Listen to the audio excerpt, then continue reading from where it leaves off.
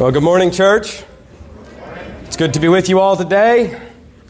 If you have your Bibles with you, I would invite you to open it to Revelation chapter 11. Now, as some of you know, we had a break-in here last Sunday night. I'm sure most of you know this now. And I just wanted to let everybody know that we've had a security system installed, and I want to thank everybody for the outpouring of support that we received, people offering instruments, media equipment, and everything. And so just to encourage you all, I wanted to let you know that we received a check from a local business who heard about the break-in, a check for $5,000 to recover the replacement of some of what was stolen. And so we really have a lot to be thankful for. You know, we know that we can worship God regardless of what we have. You know, if we have the Word, we have enough. But still, we can be thankful for the supply that the Lord has so generously provided. So, Revelation chapter 20. So we're going to continue on through the book. And here it is the beginning of a new cycle, a new section in the book, and it's one that really arrests the attention of many people because in chapters 12 and 13, there are beasts and there are marks, and a lot of attention has been given to these things. And unfortunately, in my opinion, I think most of that attention misses the mark. But we start in chapter 12, verses 1 through 6. We're going to cover all of chapter 12 today, but we're going to start in verses 1 through 6. And a great sign appeared in heaven, a woman clothed with the sun and with the moon under her feet, and on her head a crown of 12 stars. She was pregnant and was crying out in birth pains and the agony of giving birth. And another sign appeared in heaven. Behold, a great red dragon with 7 heads and 10 horns, and on his heads 7 diadems or 7 crowns. His tail swept down a third of the stars of heaven and cast them to earth. And the dragon stood before the woman who was about to give birth, so that when she bore her child, he might devour it. She gave birth to a male child, one who is to rule the nations with a rod of iron. But her child was caught up to God and to his throne, and the woman fled into the wilderness, where she had a place prepared by God, in which she is to be nourished for 1,260 days. Well, let's pray. Lord, thank you for your word. Thank you for your care. And Lord, I pray that this morning we would meet with you. It's why we're here. We're not here just to hear the word preached, though we are here to hear the word preached. But Lord, if all we have is the best that men can do, then all we have is the best that men can do. And so, Lord, I pray that you would empower the preaching of your word this morning, that you would be with us, Lord, in the songs that are sung, and that you would help us, God, to honor you, to give glory to your name, that you would sanctify us, Lord, that we would be nearer to you. Lord, that we would know that you are with us and in this place this morning. Lord, I pray that you would do these things for our good and for the glory of your name. Amen. Well, we've been moving through the book of Revelation and picking up speed as we go. We're already at the middle of the book, and this section, chapter 12, 1 to 14, 5, is the 4th cycle of sevens. And if you remember, each cycle is looking at the same events, the history of the church up to judgment, and it's doing so from different perspectives. And as we move through the book, the emphasis is increasingly shifting to focus more and more on the final judgment in the eternal state, the new heavens and the new earth. But it begins in chapters 1 to 3 with the 7 churches. And it's full of warnings against compromising and encouragements to persevere. And the word that comes up over and over again in that section, calling the saints forward, is the word overcome. And that word overcome, or to be victorious, or to triumph, or elsewhere it's translated to conquer. It's a driving theme in the book of Revelation. If you are a Christian, you conquer. If you're a Christian, you overcome. You overcome sin. You conquer death. You triumph in the world, and you join the triumph of the Lamb. All Christians will do this. This is both a command in the book and a promise. People are commanded to triumph, and they're promised that they will. But it won't be easy. And that's the point of the second cycle. In this world, you will have trouble. In chapters 4 to 8, they show the suffering that the church will endure in the world. And as the church advances the kingdom, they're going to endure hardship. As the church moves forward, hardship comes. Hardships from just living in a fallen world, right? Trials that are common to all people, but also persecution that comes specifically because we follow Christ. We will be, in many cases, social outcasts, even martyrs. But all of this serves to make a distinction between the church and the world, between those who are for Christ and those who are against Him. And this difference is made clear in the end. Those who have faith in Christ, they will stand when the day of judgment comes, and those outside of Christ will fall. The Christian will stand and everybody else crumbles. They'll stand on the last day. They'll enter into that long-awaited rest, while their enemies cry out for the mountains and the rocks to fall on them and hide them from the wrath of the Lamb. Before, in chapter 8:1, they are judged with a dreadful silence. Then the third cycle makes this contrast all the more clear, as it shows the suffering in the world that falls on God's enemies, on those who do not believe and will not believe.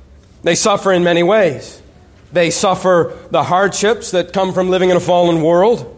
Sometimes we're tempted to think that the unbeliever suffers less than the Christian. The Christians suffer more, but that's not true. Unbelievers in the world, those who are lost, suffer incredibly.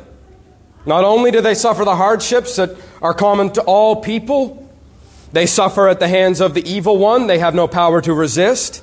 They suffer under the judgments of God that break out in catastrophic crises that come, which they have no hope to look past. They suffer the consequences of their own sinful actions. They suffer under the preaching of the word that convicts them, a word that they hate because it confronts them. And finally, they suffer eternally as their hopes and their kingdom are taken away from them and given to the Lord and to His people. That's chapters 9 through 11. And you see in that how God can both bless His people and at the same time keep His enemies for judgment. You see in this, He is always at work in the world. But there are other forces at work in the world. One was hinted at in chapter 11, a beast.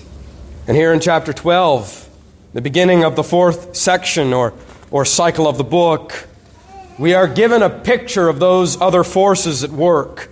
Because this cycle, chapters 12, 13, the first of chapter 14, it is from the perspective of the spiritual. This is viewing the unfolding plans of God through the eyes of the angels and the demons. And we talk about spiritual warfare in the church. Well, if you ever wanted a vision of what that looks like, here it is. And this is very important to keep in mind because it helps us to make sense of what John is writing for us. Right? In the same way that knowing chapter 11:15, the seventh trumpet, the kingdoms of the world have become the kingdoms of our God. Knowing that was written to those who oppose the Lord, that helps us to understand how it's a woe, because when we think about it, that doesn't seem very woeful. That's what we look forward to, the kingdoms of the world becoming the kingdoms of our Lord. But for those who have allied themselves with the world, that's the worst possible outcome. Knowing the perspective of that passage helps us to make sense of it. And this, here, we're viewing the plan of God unfolding in the world, as it were, from the realm of the angelic and the demonic. And it's broken up again into 7 signs, and though they aren't numbered, we still see them. And it begins in verses 1 and 2. A great sign, a sign appeared in heaven. A woman clothed with the sun, with the moon under her feet, and a crown on her head of 12 stars. She was pregnant and crying out in birth pains and the agony of giving birth. I remember a few years ago, and maybe more than a few years ago now, but as the last time we went to Florida, we drove on the highway to Disney World, the I-4, and I'm sure many of you have done the same thing. And when you're going, you're driving along, something caught my eye. Because right there in the middle of all of these attractions, all of the resorts and hotels, is a massive Roman Catholic basilica. And written on it in gold letters, facing the highway, are the words, Mary, Queen of the Universe. How many of you have seen that? Okay, there's a few. Mary, Queen of the Universe. Well, its full name is the Basilica of the National Shrine to Mary, Queen of the Universe. And it's become a kind of tourist attraction all on its own. And if you doubt that, then next time you go, take a trip to the National Shrine of Mary gift shop. And if you go to that gift shop, you can find little statues and pictures of Mary, pregnant, her face aglow, 12 stars around her head, standing on the moon. And that title, Mary, Queen of the Universe, it's taken directly from those verses we just read. And it's easy to see the connection, isn't it? A woman giving birth to the Lord. Well, who else could it be? And later on in this chapter, you have Michael and the dragon battling. We'll get there shortly, but obviously this is something that happened before the fall, something that happened between Genesis 1 and Genesis 3, right? And then there's the flood in chapter 15, and you could see why someone would say, well, this is clearly a reference to Noah and the ark. It seems to fit. I don't quite know how, but it must, right? Well, there's some truth to those things. There's some correlation between what we read in chapter 12 and Mary giving birth and the flood and prior to creation, the devil being cast down. But that's not what they are. And that's not what's going on here. Mary is not the woman being described in verse 1. She's not even a literal woman. She's a sign. That's the very first thing we're told. It's a sign. It's a symbol of something. So if you interpret the sign, the symbol, as literal, you might come away saying it's Mary, but it's a symbol. And that something that it's symbolic of is the church. Poetic and figurative language is used throughout Scripture to refer to God's people as His daughter or as His bride. The church is called the bride of Christ. We're told we'll shine like the sun. We're told we'll be crowned with glory. It's one of the things we've seen so far in Revelation. Elsewhere in the Old Testament, God's people are called the daughter of Zion, an affectionate name given to them. And one of the places that many of these passages eventually get to, especially in the Old Testament, is the promise of the Messiah. God will send a deliverer, and that deliverer will come from God's people. It's the promise made in Genesis 3:15. And I will put enmity between you and the woman, and between your offspring and hers. And he will crush your head, and you will strike his heel. Well, the seed, the offspring, the deliverer, would be born to God's chosen people, the church. And this picture in Revelation is a picture of the church giving birth to Christ. Now, some people argue about this and they'll say, well, how could this be the church giving birth to Christ? The church didn't come into existence until Acts chapter 2. Well, in its present form, yes, Acts chapter 2, but what is the church? The word means the assembly, or literally the called out ones, the ecclesia. And in this case, if the church is the called out ones, you can see how people in the Old Testament were the called out ones. You can see how people in the New Testament are the called out ones. They were called out of Egypt, called out of darkness, called to be separate from the world. In Acts 7:37, the word congregation is used to speak of the Jews in the wilderness before coming into the land of Canaan. But that word congregation is the same word translated elsewhere as church, the called out ones. In Ephesians chapter 2, God brings the Gentiles into what the Jews already possessed. And so it's not described as a new body, as God creating a new group of people distinct from the old group of people, but as an expanded body, one the Gentiles are included in. The Gentiles are added to the church. In Romans 11, there is one vine with branches being broken off and others grafted in, but it's still one vine. In Romans 4:11 through 12, Christians are called the heirs of Abraham. And in 1 Corinthians 10:1, those Old Testament saints are called our forefathers. And the point is clear. God has only ever had one people, a people who believed in Him by faith. Now, of course, there are differences between the Old Covenant and the New Covenant. There are many differences, in fact, but that's not my point this morning. My point is there have only ever always been one people of God. And that people, the church, is best defined as those who have been regenerated, redeemed, and declared righteous by faith. Abraham was declared righteous by faith. That's why he was a friend of God. Old Testament and New Testament. And all that to say that verse 1 and 2 is a picture of Christ coming from that chosen people of whom Mary was a member. And so the church did give birth to the Messiah. That's really no different than saying Christ came from God's chosen people. But the point needs to be made. The woman who features heavily in chapter 12 is the church, a symbol of the church from Adam and Eve up until the last person who is going to believe before Judgment Day. That's the race of Messiah. Verses 1 and 2 are that point in history when the Messiah comes in the flesh. So that's our starting point in verse 1. Christ is born. Christ has come. What happens next? Scene 2. Another character, a foil, an enemy to the church arrives. And it's a great fiery dragon. Your translation may say red. Fiery is probably better because, well, what's he doing? He's imitating the church and imitating Christ, isn't he? And where the church shone like the sun, he is full of fire. He is an immense and a terrifying and a powerful being. And he's even arrayed like Christ, isn't he? 7 heads, each crowned 10 horns. It's symbolic of his strength and authority. Really, he is a kind of antichrist. And you're familiar with the term antichrist, I'm sure. Do you know that that doesn't mean against Christ? The term antichrist, it's from the Greek ante, which means in the place of. In the place of Christ.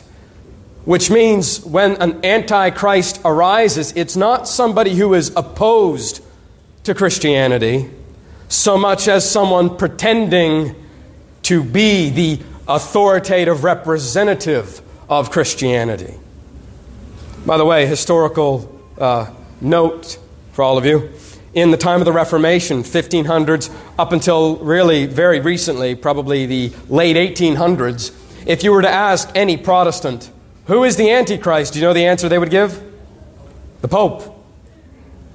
You know why? Because the Pope says he is the representative of Christ on earth. By his own admission, he's the very definition of Antichrist. Someone who comes as the vicar of Christ. Well, what's happening here is Satan comes imitating Christ, which will become clearer as we get into chapter 13. Who is the dragon? It's one of those instances we don't have to wonder about. we're told very clearly in verse 9, we haven't got to yet, but in verse 9, this is Satan. He is the evil one, and his goal here is to destroy God's people. That's his goal, to destroy the Messiah. And to help with the mission, he sweeps a third of the stars down to the earth. This is a reference to the demons that serve him. Of course, it's not literal stars being swept down to the earth. If a third of the stars in the sky were to be brought to the earth, we understand there would be no earth left. Oh, it's the demons who serve him. He's taken them from heaven, from the dominion of the Lord, and added them to his own, the dominion of the world. And they've come to aid him in his purpose, to devour the child. And it's really a graphic picture, isn't it? A woman in labor and this vast, hideous dragon with its mouth open wide under the woman, just waiting to consume the newborn child. It reminds me of a really a gruesome picture we had to review in high school. Don't look it up, you'll regret it. But it's a picture of Saturn, the ancient Titan, who was he was told that one of his own sons would dethrone him, and so whenever one of his sons was born, Saturn would immediately devour him, and that's what's in the picture, and it's a disgusting thing to see. But that's what's being described for us here.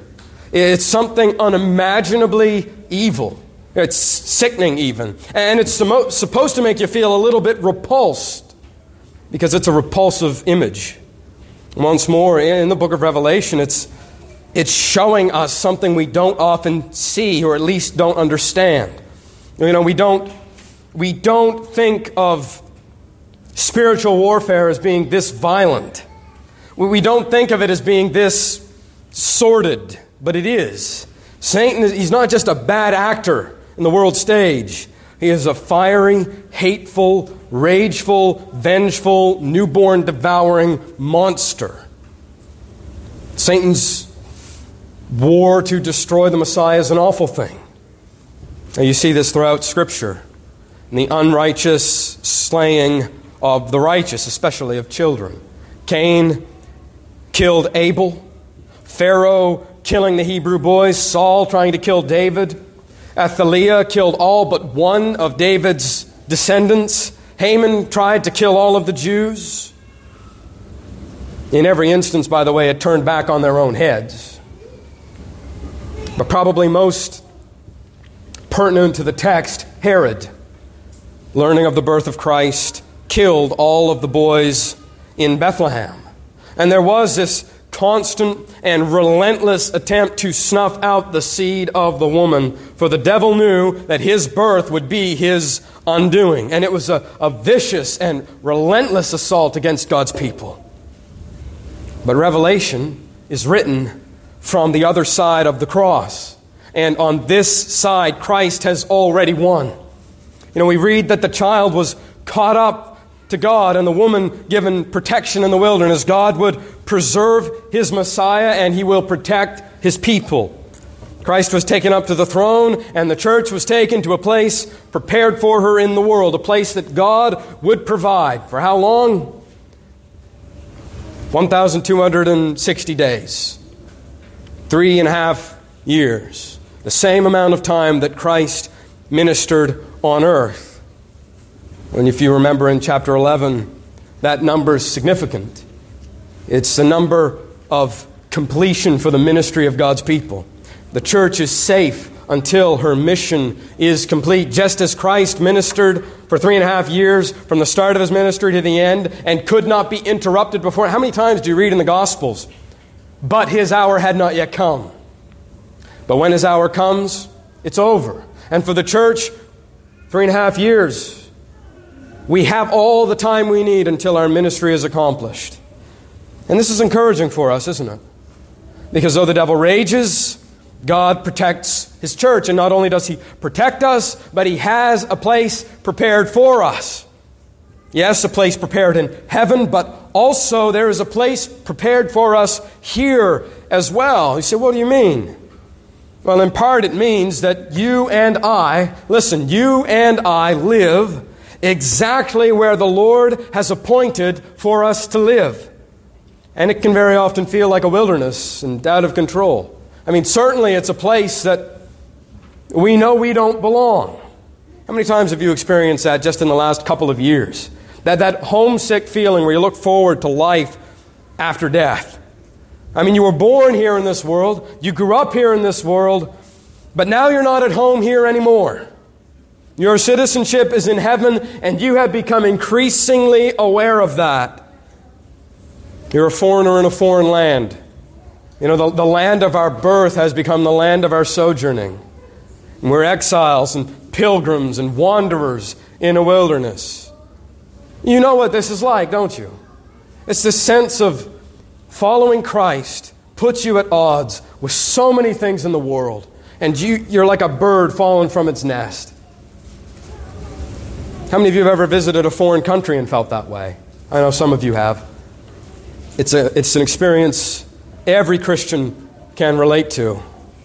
Exiles, wanderers, sojourners, pilgrims. That's language used to describe us, because in the Bible, that's how God's people are often depicted.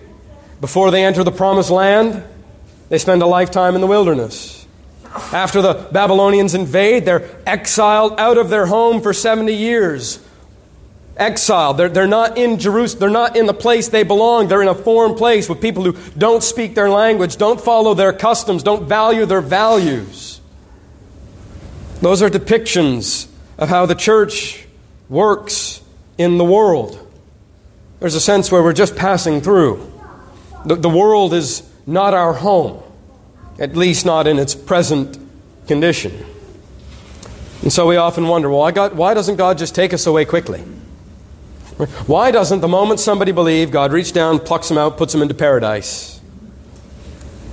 Well, He doesn't do it because He doesn't want to. Now, you remember Jesus in His high priestly prayer?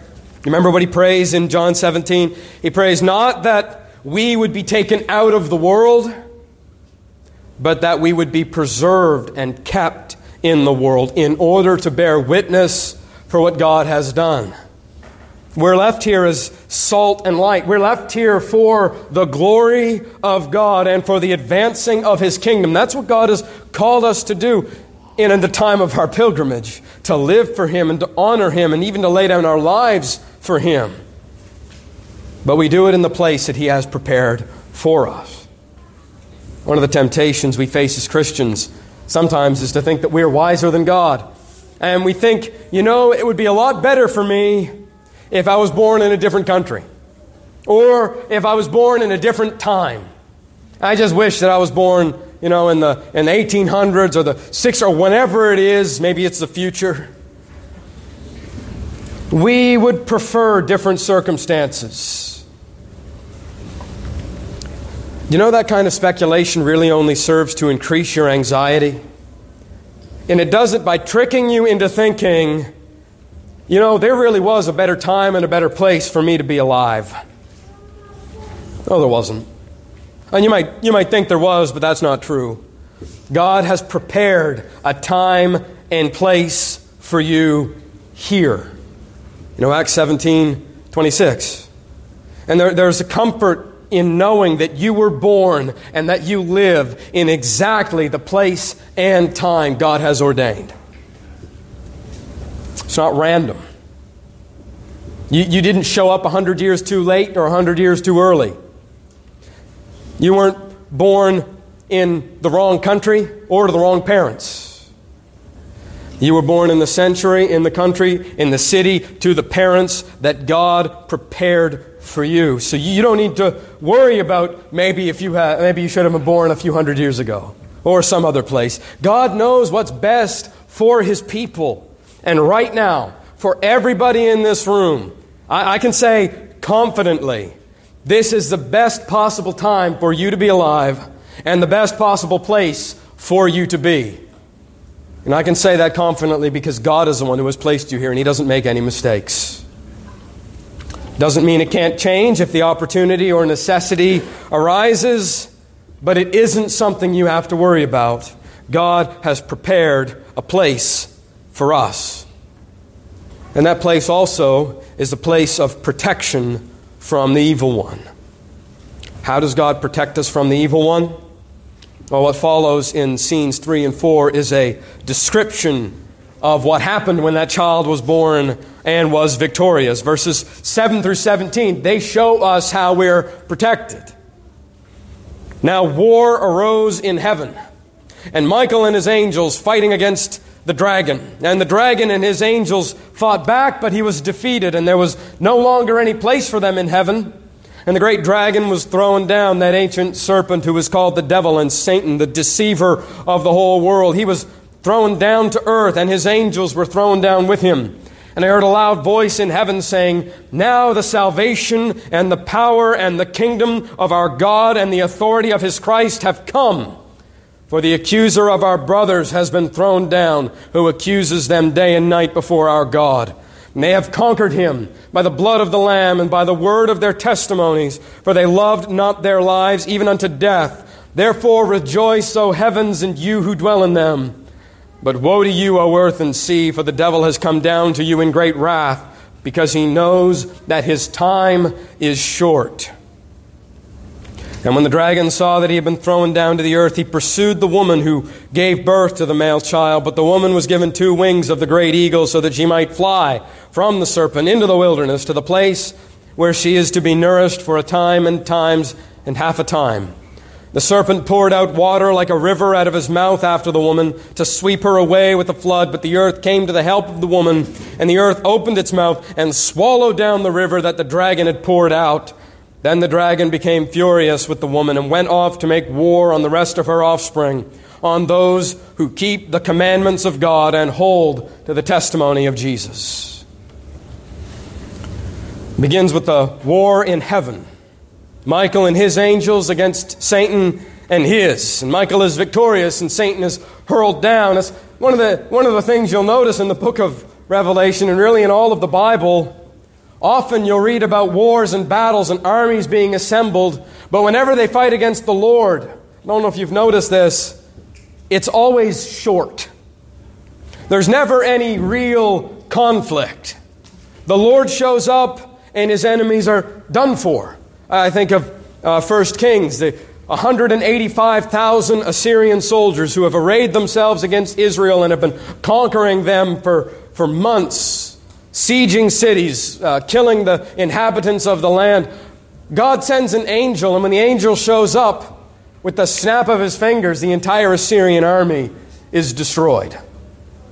185,000 men snuffed out in a moment by an angel, not even the Lord. Well, it's kind of what you see happening here. Satan and his minions array themselves against God. Michael comes with the angels to fight against him, and he's thrown down. And without thinking, you might say, well, this obviously happened before the fall. But it didn't. It's not. What's it connected to? It's connected to the child and the woman. In fact, verse 10 tells us that this is a spiritual battle about the victory of Christ over the accuser. That's what they rejoice in, right? The accuser has been thrown down. That's what this battle is about. You say, how? Well, first, what does heaven represent in this book? Over and over again, as we've moved through, it represents God's people, those who are heavenly minded. And so the result of Satan's being hurled down is he can no longer accuse God's people. He had been accusing them day and night, but when he was hurled down, when he was defeated, it stopped. And the reason why it stopped is because now he has no audience in the heavenly places. And the reason he no longer has an audience is because he has no accusations to bring. And the reason he has no accusations to bring is because every accusation against God's people has been answered by the victory of Christ, which is why the believers are told, now is the time to rejoice. And so what you have in this scene could be summarized as the silencing of the accuser. The silencing of the accuser. That's what happened when Christ died on the cross and rose again victoriously from the grave and was swept up to the heavenly places. This is it from the angelic perspective. It's Satan, whose name means accuser, was defeated and disarmed. Right? Colossians 2:12. He's disarmed of his accusations. He can't condemn God's people anymore. When Christ died and made that once-for-all sacrifice of atonement, it silenced him forever. I think of Romans 8:33. Who shall bring any charge against God's elect? It is God who justifies. Who is to condemn? Christ Jesus is the one who died. More than that, who was raised, who is at the right hand of God, who indeed is interceding for us.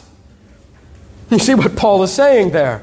If Christ is the one who died, and if God is the one who justifies, what power does anyone have to condemn?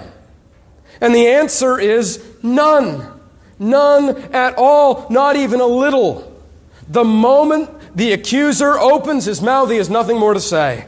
And now the Lord is pillaging his kingdom. He's taken his authority away. He's captured his subjects. He's delivering them from the domain of darkness, saving them and bringing them into his kingdom.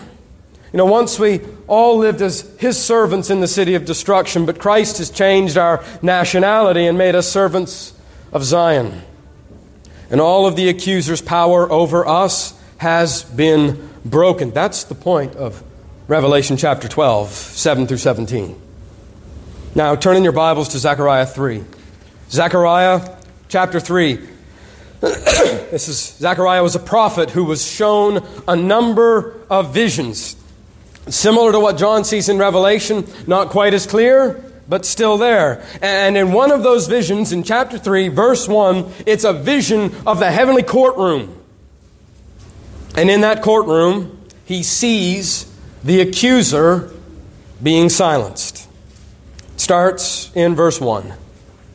Then he, so Zechariah speaking, then he, the Lord, giving the vision, showed me Joshua the high priest standing before the angel of the Lord, and Satan standing at his right hand to accuse him.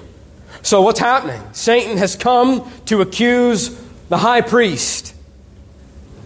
R.C. Sproul has a book about this called The Priest with Dirty Clothes. If you want a recommendation for a kid's book, that's it. So Satan comes to accuse the priest, and he begins to hurl accusations against him. And we don't know what these accusations were. I don't know what they were. But we do know, if we know anything about them, they were true. Maybe he had been slothful in his zeal. Maybe his love hadn't always been genuine. I mean, he was a high priest, and yet he soiled his priestly garments. Maybe he was angry with the scribe or insulted and spoke harshly to a Levite. Whatever they were, whatever these accusations were, you understand they were undeniable. And it's the same for us. Our sin, your sin, it's undeniable, isn't it? I mean, it can't be hidden. Well, maybe you can hide it from your children. Maybe you can hide it from your friends. Maybe you can even hide it from your spouse. But not from you. You know your sin. You know the thoughts that go through your mind. And you certainly can't hide it from an all-knowing God. I mean, it can't. You have to reckon with the fact, the indisputable fact. Listen, you are guilty before God. We are. If you've ever been angry, Matthew 5, you're a murderer in heart. If you've ever looked with lust, you're an adulterer in heart. Or maybe you're an idolater at heart or a thief at heart. Now, I'm not making accusations. I'm just telling you what you already know. You know, sometimes you feel guilty. Why? Because you are guilty. And you have no answer. I mean, just think about this. Just think about this. What do you suppose is the greatest sin? Think about it in your mind. Greatest sin. Okay? Everybody got it in their mind? What would it be? Well, I suppose the greatest sin would be breaking the greatest commandment. You shall love the Lord your God with all of your heart, with all of your soul, with all of your mind, and with all of your strength.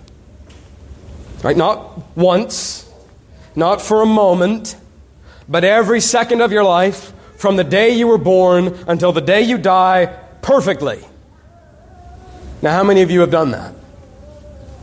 How many of you have done that just this morning? How many of you have done that for even a minute? You have loved the Lord in a worthy, deserving way. Love the Lord with all of your heart, mind, soul, and strength. Well, you know as well as I do that you have never loved the Lord like that. And if somebody says they do, then they've lied. And if they think they do, they are deceived. Nobody has loved the Lord like that for even a fraction of a second. Not a single day of their lives. And what does that say about the depth of sin in us, even as believers? You know, it's easy to maybe tidy a few things up, change a few patterns, go down the list of do's and don'ts, and then pat ourselves on the back and think we've done good. But how do you do with this? Greatest commandment, love the Lord your God with all of your heart, mind, soul, and strength. How do you do? Sin is far deeper and has infected us much greater than we can imagine. I mean, it still has roots and veins that touch every millimeter of your soul. And it's real. And you can't escape it. You can't deny that, can you? It's true. That's what's happening to the high priest. It's what happens to us. We are right there, standing where he stood. Not a word in our defense. Everyone together. The only thing that we can do is hang our heads in shame. The accusation comes. You're a liar. Yes, I have. You're an idolater. I know. Lust with the eyes? Yes, I do that. Anger, malice, slander, gossip, drunkenness, theft, coveting, jealousy. It's all true. And we stand rightly condemned before God. The prosecution doesn't have to try very hard to get a guilty verdict. But when those accusations come, God answers. Verse 2. And the Lord said to Satan, "The Lord rebuke you, O Satan. The Lord who has chosen Jerusalem rebuke you. Is this not a brand plucked from the fire?" Now Joshua was standing before the angel, clothed with filthy garments. Could you imagine? You're standing before the Lord. I mean, if everyone here had to go, you'd be putting on your best clothes, wouldn't you? These garments, it's not the clothes he's wearing. It's a picture to his moral purity. And it's filthy. And so he's standing before the Lord God, covered in his guilt and covered in the shame of his sin. And the angel said to those who were standing before him, "Remove the filthy garments from him." And he said to him, the Lord speaking, "Behold, I have taken your iniquity." And so there it is. God acknowledges the sin. He says, there's iniquity there. What's God do? "I have taken your iniquity away from you, and I will clothe you with pure vestments." And I said, "Let them put a clean turban on his head." So they put a clean turban on his head and clothed him with the garments. Listen, God doesn't deny the charges, as if they were false. But he doesn't entertain them either as if they had the power to condemn. What does he do? He rebukes the accuser. It's as if he answers, "I have dealt with those accusations, and they're no longer fit to be brought up in this court. And though the priest is filthy, I have provided clothes fitting and suitable for my heavenly court." Yes, this man, us, we were a brand about to be burned, thrown into the everlasting flames. But God snatched us out and clothed us in the best clothing that heaven could afford, the perfect righteousness of Christ. And the enemy is silenced. He's thrown down out of that courtroom forever. He cannot accuse us any longer. Not because we're innocent. We aren't. And it's not because we've risen above our guilt. We haven't. And it's not because we've done enough good to balance the scales. We can't. Mark this. When the enemy comes to accuse you and heap condemnation upon you, and he will, you only have one answer. There is one arrow that silences the accuser, and they conquered him by the blood of the Lamb and the word of their testimony. You know, we sang those words this morning. Do you know what they mean? How do you conquer the evil one? How do you stand before the throne of God when in yourself you only have grounds to grovel? How do you come before Him with nothing in your hands and expect to be well received? How do you overcome the crushing force of accusation and guilt? The only way is to go in the name of Jesus Christ, the Lamb, and you go covered in His life-giving, soul-cleansing, sin-atoning blood, and you go in that alone. If you take anything else with you, it'll spoil it.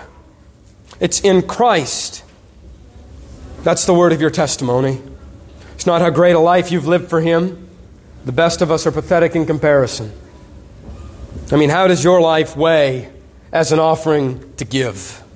No, it's not what we've done. It's not how holy we've become or how far we've advanced in the kingdom. The word of our testimony is we believe. Jesus is Lord, and in Him and Him alone we are saved. It's the only word that fells our accuser and frees our burdened souls.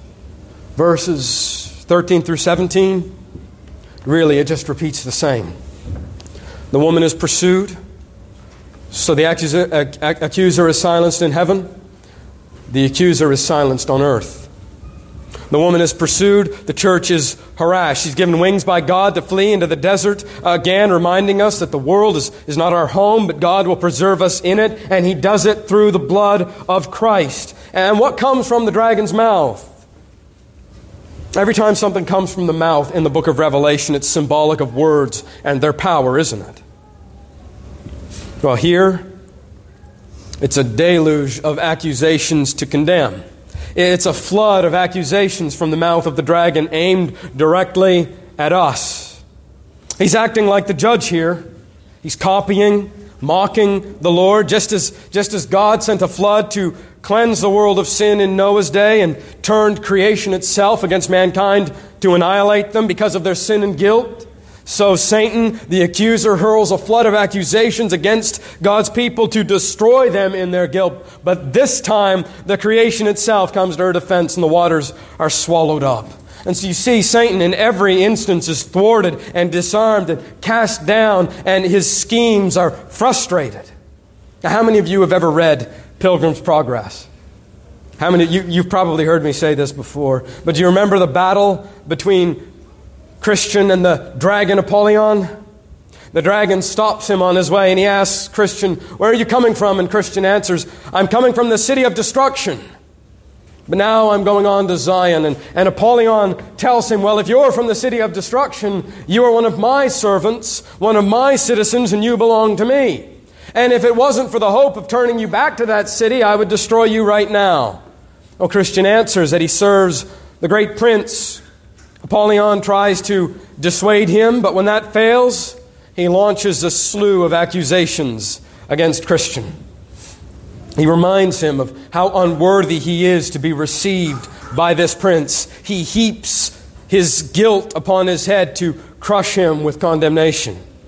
He says, "You have already been unfaithful in your service to him. Why do you think he will receive you?" And Christian answers, "Where, Apollyon, have I been unfaithful to him?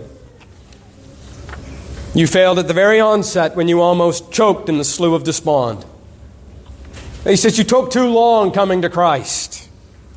And then you tried to save yourself in many wrong ways when you should have waited instead for your prince. You were self-righteous. You sinfully slept and lost the choice thing the king had given you. You have been lazy and slothful in your zeal. You were afraid and doubted the Lord and almost turned back at the first sign of trouble. And when you talk about your journey and all that you've seen and heard, pride is always inwardly rising up in you. You desire glory for yourself in everything you say and everything you do." Now, how would you answer those accusations? What's your defense going to be? Are you going to say, "No, it's not true. You don't know my heart, devil. My intentions were a lot purer than that"? Maybe you'll plug your ears and just run away. You'll tell the devil, be quiet and stop bothering me. Or maybe you'll distract yourself and just stop thinking about it. Just be distracted until it goes away. Is that helpful? Does that silence the accusations of the enemy? Christian answers, all this is true. And much more which you have left out. He says, yes, everything you say is true, and you don't even know the half of it. But the Prince whom I serve and honor is merciful and ready to forgive. Apollyon cannot condemn him because all of his sin and his failing and his shame and his guilt has been atoned for and pardoned by Christ. And because of this, and only because of this, the accuser is completely disarmed. And so you don't do it by looking at yourself. And you don't do it by looking at your own righteousness. And you don't do it by looking at how far along you've come or by how much you've accomplished. You don't do it by yelling at the evil one that he's a liar or deny the accusations. If you deny the accusations, you become a liar yourself, only more greatly condemned. But you do have a weapon, a powerful weapon to silence, to close the mouth of the accuser, and it works every time. Christ has delivered us from the accusations of the enemy. He has saved us from the wrath of God against sin and will protect and preserve all who have put their hope in Him. It's like you were standing in front of a dam 10,000 feet high and 10,000 feet wide, and all of a sudden it's pulled out, and the water, the righteous wrath of God against sin, and all of the accusations that must be answered, they come crashing down towards you. And it doesn't matter how fast you can run. It doesn't matter how long you can hold your breath. It doesn't matter if you're an Olympic swimmer. It doesn't matter if you have a boat. You cannot escape. But then imagine just before the water crashes into you, the ground doesn't open up, but somebody comes. Christ comes, and He takes hold of you, and He throws you away. And you are so far away from the danger, so far removed, that not a single drop of water dampens your clothes. He removes your transgression as far as the east is from the west. How can anyone condemn you now? How can anyone accuse you now if Christ is the one who died, if God is the one who justifies? But then in your place, Christ stands, and He endures every accusation. And He endures the wrath of God against sin. And He endures every crushing wave until He is ground to powder. You understand, that is what Christ has done. That's how He saves. That's how He silences the accuser. By becoming a substitute. By paying your debt of sin. That's how He liberates you. By taking your bondage upon Himself. Your guilt and shame as His own. And so the flood of accusations is halted. It's answered by the gospel of Jesus Christ and nothing else. I mean, why do we think we need something else? This is a shield that is sufficient. I mean, do you think sometimes you need to add to Him? Jesus died, and that just puts a breach in the wall that makes it so easy to get around. No, I need no other argument. I have no other plea. It is enough that Jesus died and that He died for me. And that's all you have. But it's enough. It's more than enough. Well, how does it end? The evil one is furious. He's furious because you, a child of God, are untouchable. He cannot condemn you. His only real weapon is gone, and it sends him into a furious, bloodthirsty rage because he knows his time is short. And so he must deceive as many as he can and kill as many as he can and persecute the church as much as he can. And so he goes on to destroy mankind, his loyal servants and his enemies alike, and he makes war on those who are faithful to the Lord. And we'll see how this war is waged in chapter 13.